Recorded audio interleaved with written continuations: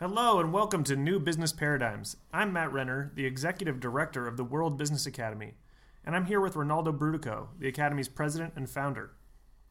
The World Business Academy is a nonprofit business think tank and action incubator dedicated to transforming the consciousness of business leaders, business students, and the public at large in order to inspire business to take responsibility for the whole of society. We're recording this show on January 14th, 2016. We've entered a truly decisive year in world history, and it started out in grand fashion. Today's focus will be on China. We'll get into some of the details of why the Chinese stock market is crashing and the fundamentals of the Chinese economy. Also, to give a fuller picture, we'll talk about the Chinese currency and the shift China is trying to make from a command and control economy to a consumer-driven system. Next, we'll focus on the domestic economy here in the U.S.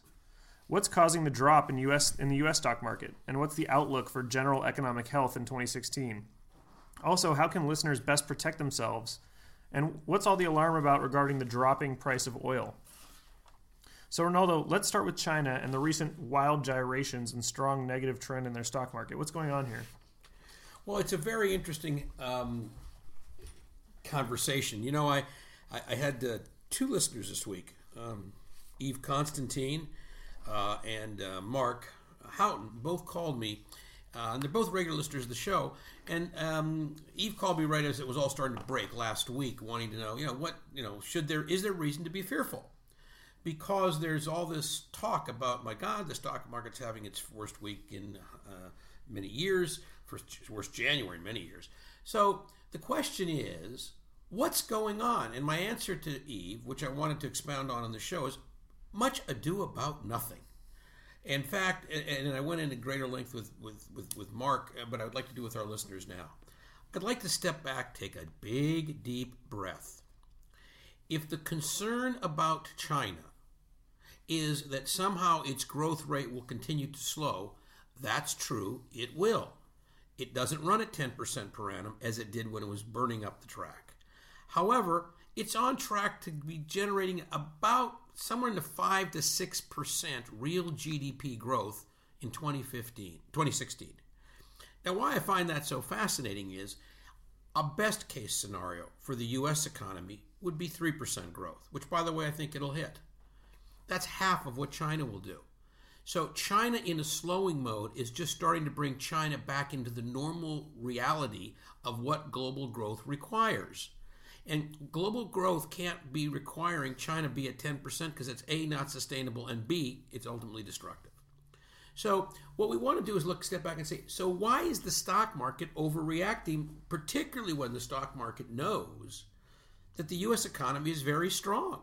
In fact, the economies that are having terrible problems, Germany's going sideways. England, the UK, United Kingdom, is coming out of a double dip, but is not exactly powering up the ladder. It's doing better than Germany right now.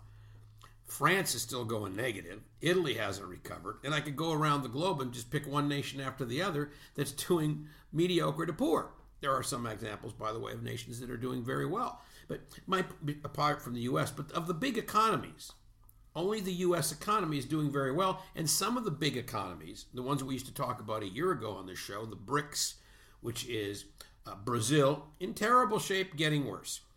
So BRICS, R stands for Russia, terrible shape, almost in free fall.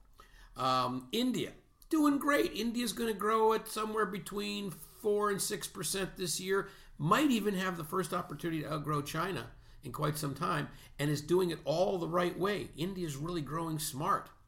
And I can talk more about that in terms of their energy composition as well as China's energy composition. So all of those things, and I guess the last one, so BRICS stands for Brazil, Russia, China, India, and China's where we started. So of the BRICS, 2 of the 4, and the 2 biggest by far, China and India, are doing extremely well. Not just okay, extremely well. 6% growth for China and likely 5 to 6% growth for India would indicate a really good year. Now, what people are afraid of is, well, will that be enough to pull the global economy up the ramp? Well, I want to suggest to you that with the U.S. growth of 2015 behind us and a steady trajectory of growth coming forward, there's no question but that the the global economy should do as well in 2016 as it did in 2015, and perhaps a little better. And by the way, folks, that's amazing given where we have been. So I just want to underscore one thing that happened in the president's speech, and then we'll take this wherever you want to go, Matt. But, when President Obama said that the economy is really doing well, and anybody peddling a different opinion, the U.S. economy, is absolutely peddling political hot air.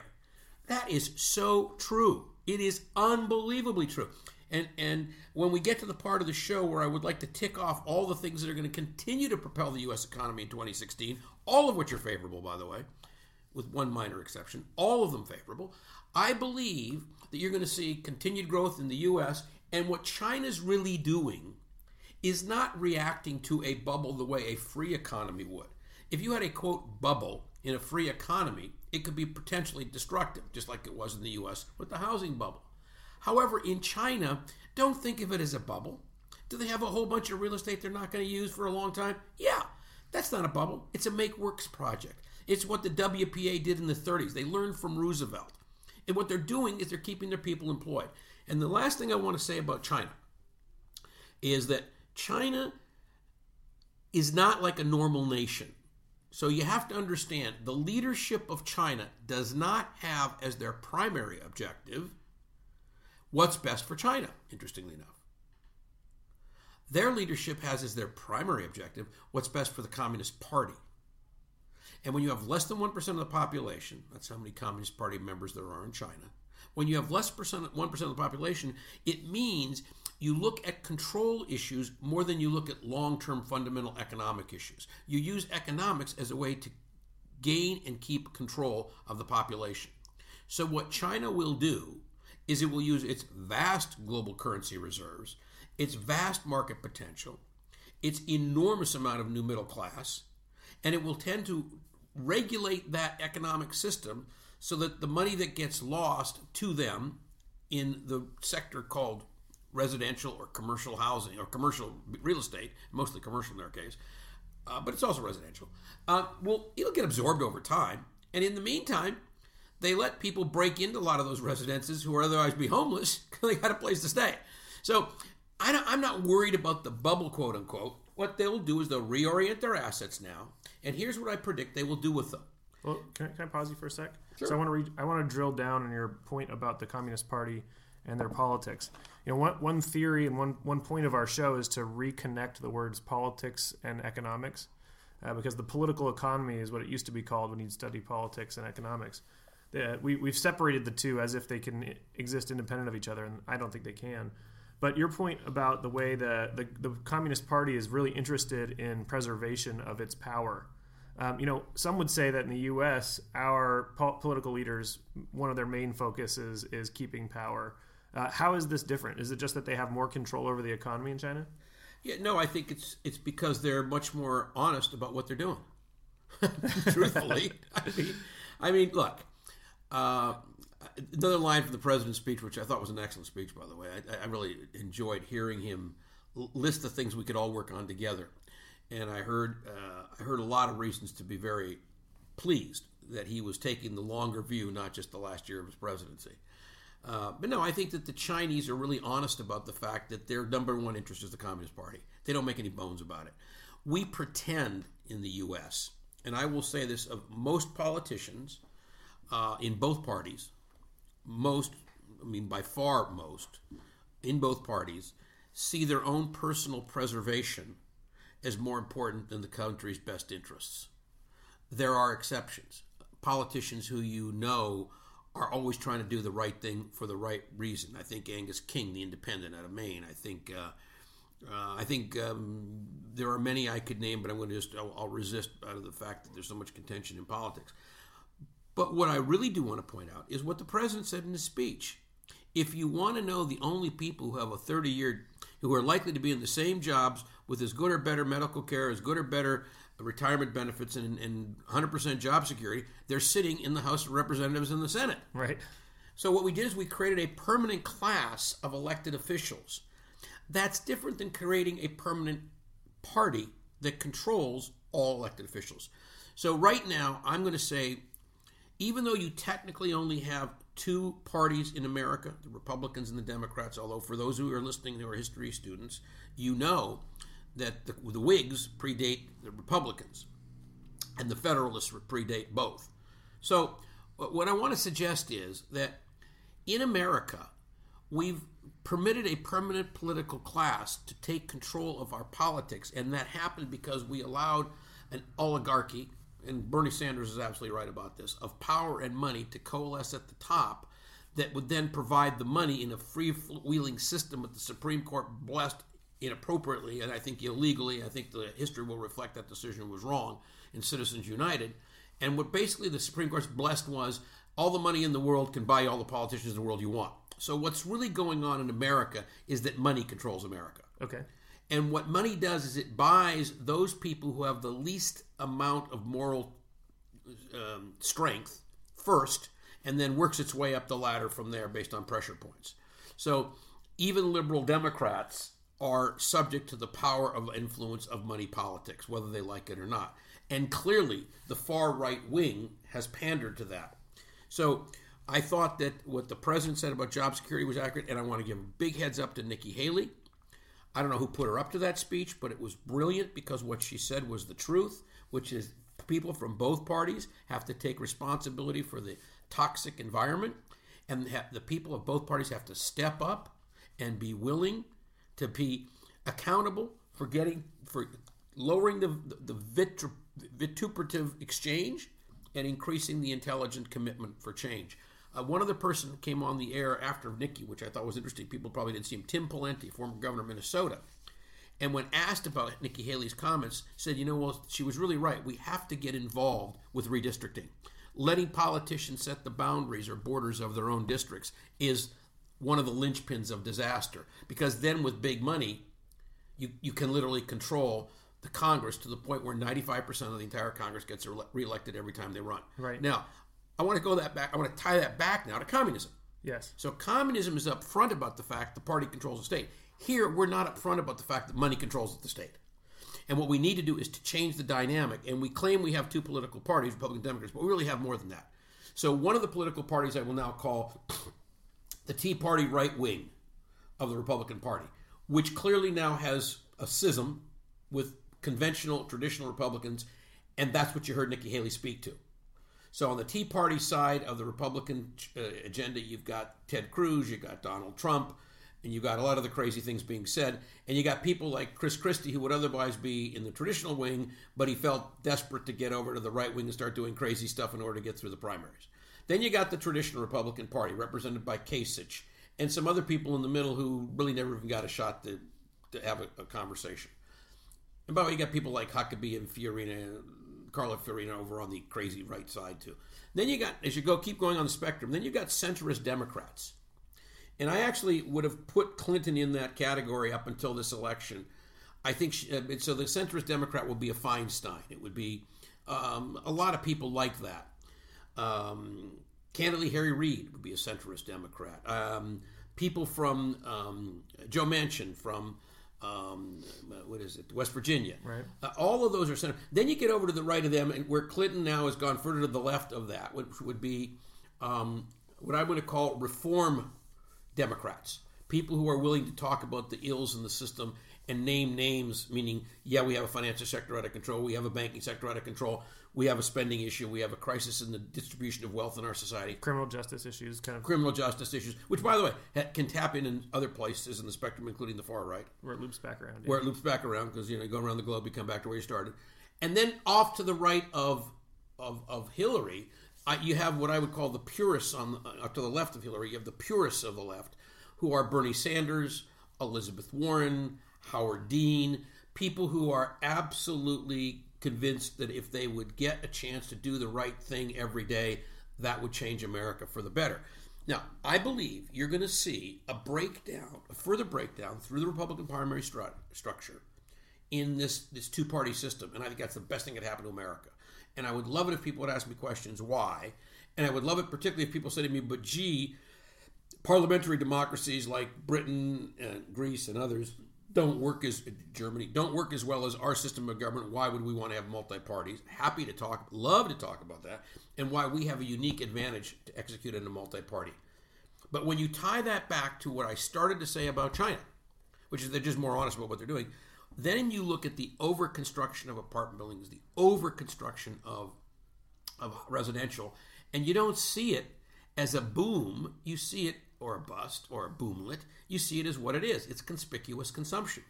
Now, please go look that up. For those of you who like the financial literacy terms we throw around here, go look up conspicuous consumption. It's actually a term in economics, and what it means is when you do something with money for the sole purpose of making sure it doesn't come back to haunt you later. So the best example always of conspicuous consumption are the pyramids. So there was no advantage to building the pyramids except it kept a lot of people employed. Nothing. No conceivable benefit that anybody's ever been able to ascribe to the society. Spent a lot of money, big monument, one guy dies, he gets buried in there, you go build another one, you can't even reuse the bricks. I mean, it's really the ultimate inconspicuous consumption. But the story I like to tell, just to tie this back to how these things work.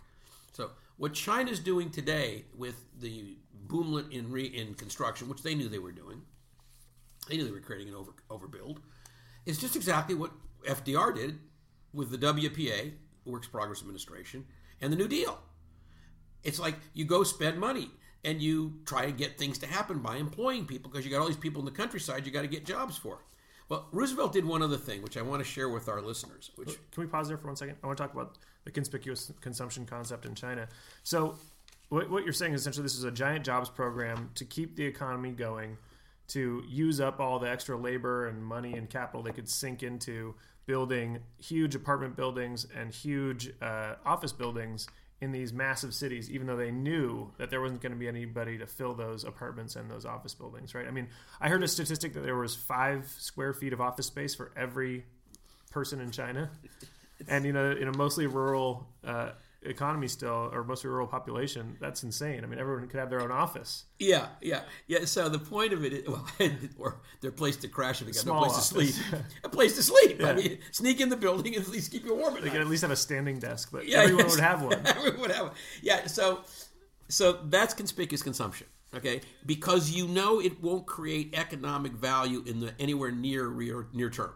However, because it's made of concrete and steel, it will be there in 30 years. And so if you are the Chinese Communist Party and you believe that you have another 350 million people somehow, 350 million, you got to get from the hinterland and put them in cities somewhere. And you got to find something for them to do. And you got to find some place for them to live. You go, okay, we can't do it today because we don't know how to employ them.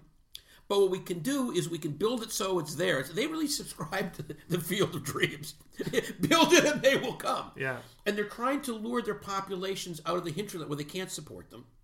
And they know that men with hungry bellies make revolution. Right. So the Ming Dynasty did this long before the current Communist Party. The Communist Party is just absolutely dynastic in their view. It's the same thing the Chinese dynasties have been doing for 5,000 years.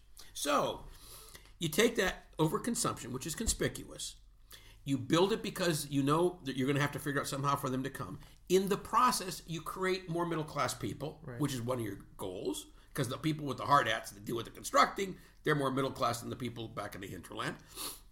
And what you say is, okay, now those people will buy Chinese goods. Now, this is the key.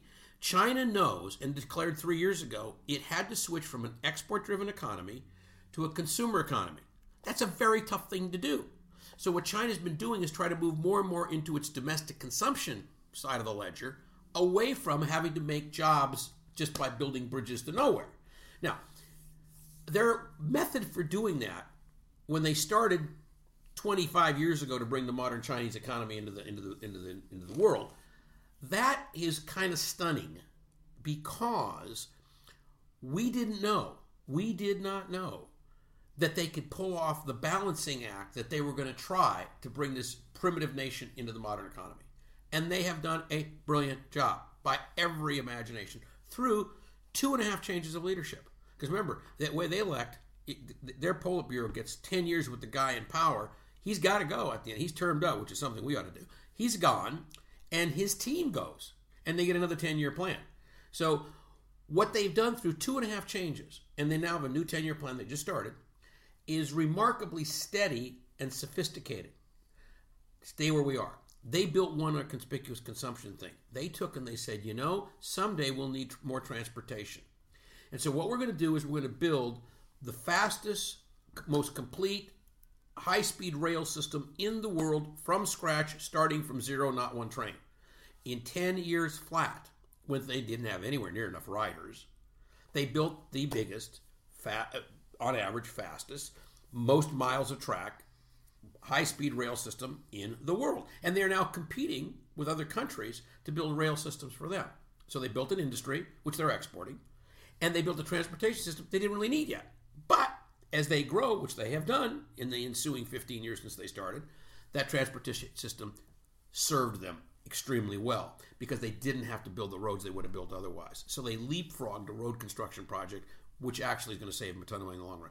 I just point these things out because people have to know that when I said to Eve and to Mark, this is much ado about nothing. I'm really serious, folks. What's going on is we've been being played as suckers by Wall Street. So let's talk just a little bit about the cause before we move into Wall Street, because I think that's a really important next point. Two things. First, what the Chinese stock market is not trustworthy. Is that right? Can you talk a little bit about that? Okay. First of all, calling it a stock market is a misnomer. Come on. That's a mahjong game on steroids. That's what that is. It's a gambling den like they've been doing for a couple of 100 years.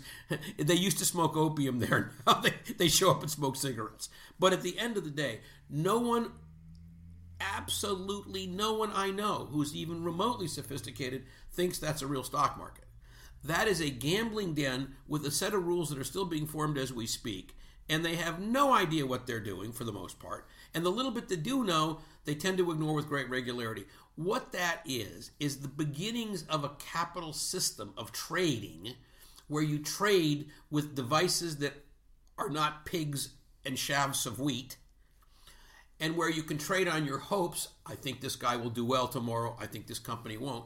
But there are no rational guidelines so that you as a person can inject money and expect that there's some rational system that will protect that money if you can just figure out how to move it around. So everyone's playing a game, they just don't know what the rules are, is that right? Well, the rules change. And that's different than the U.S. stock market, which has a lot of regulations and transparency. Well, it's different than every stock market of consequence. It's different from the Singapore index, the Brazilian Bovespa. It's different than the London exchange, the New York exchange. There's nothing like... Those are real stock markets.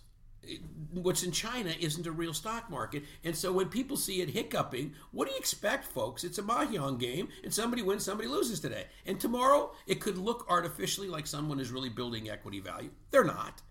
Why do you think Alibaba, their biggest and most successful company, wants to be traded on the New York exchange? Because that's a real stock exchange. Right. There, and you can translate value there. You can't in China.